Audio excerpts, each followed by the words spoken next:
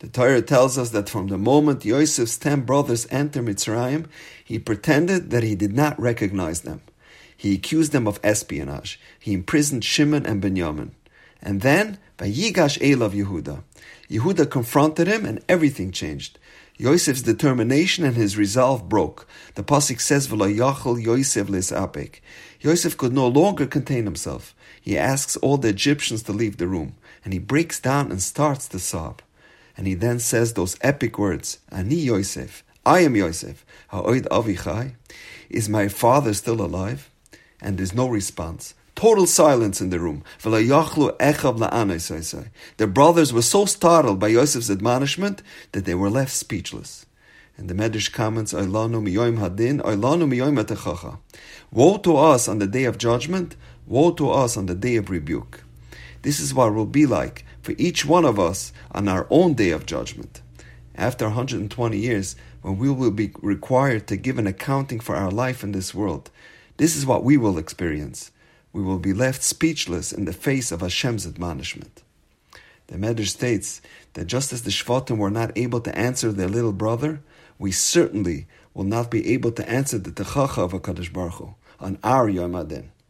And the question is, where do we find rebuke in Yosef's question to his brothers? On the surface, it seems that Yosef is asking a very brotherly question. Ha'oid avichai, how's Dad doing? What's he up to these days? Is he still turning down the AC? Is he still making you take out the garbage? The question of Ha'oid avichai doesn't seem to indicate any rebuke at all. If so, what's the connection between our day of judgment to that of Yosef's rebuke of his brothers? So Rav Pam offers a beautiful insight. He says, there was no admonishment in the words Ha'oid avichai. You know what the Techacha was? The greatest rebuke was when Yosef said the words, Ani Yosef. Look what became of me. When the brothers heard those words, I am Yosef, they were totally bewildered. They were thinking, you are Yosef? Yosef our brother? You can't possibly be Yosef. The Yosef that we knew was an evil person. He wanted to do us harm. He hated us. So how could you be that Yosef? Then they suddenly realized that they had it all wrong for all those years. Our whole premise about you was patently false. They misjudged the talents and the capabilities of their brother. They totally failed to understand his rationale and his motives. The brothers now realized that they dropped the ball. Those 2 words, Ani Yosef, was the biggest techacha, their greatest rebuke. Says Rav Pam that during the course of our lives, we are always evaluating and judging people. We denigrate and criticize people. He's up to no good. He's a total loser. I would never even think about letting his kids into our school. Or, those people are not worthy or classy enough for me to be meshadach with them. We're only looking for balbatisha people, or people that send their children to elite yeshivas and seminaries in Eretz Yisrael.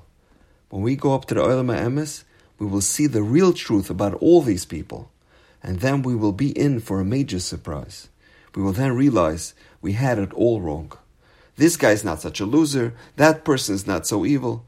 This person is truly valuable in the eyes of Hashem. Look where his seat is in Gan Eden. The Gemara in Pesachim talks about the misconceptions that we have about people. B'nei Adam she'ikarnhem ba'olam hazeh. There are people who are considered important. They are the VIPs in this world. Ikafuyenhen la'olam haba. And they are totally irrelevant, totally insignificant in the world to come. About the Olam HaEmes, the Gemara says, Olam hafach re'isi, an inverted world I saw. El yoinim lamata, betachtoinim lamala.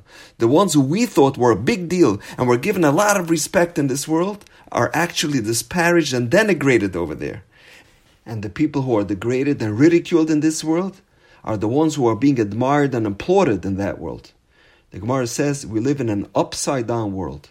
The people that we sit all the way up front in the Mizrach wall in the Beis Medrash, and we give them all the nice aliyahs, and at every opportunity we extol their virtues and heap honor and privilege upon them, might be totally inconsequential and insignificant when the truth will be revealed.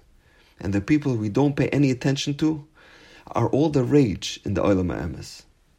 Rav Pam says that on the day of judgment, we will be shown the true worth and on what spiritual level our friends are really on. How significant or insignificant they really are in the place where it truly matters. He then concludes with a frightening thought.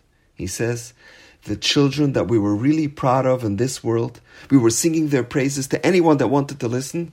He was only allowed to marry the perfect girl from the perfect home with the perfect resume and the perfect bank account. They might turn out to be nothing special in the Olam Emes. And the children that were struggling and we had so much pain and anguish because of them might be so dear and precious in the eyes of Hashem. That too will be a source of great rebuke for us. Powerful and scary words from Rav Pam. And now, we know. Have a wonderful Shabbos.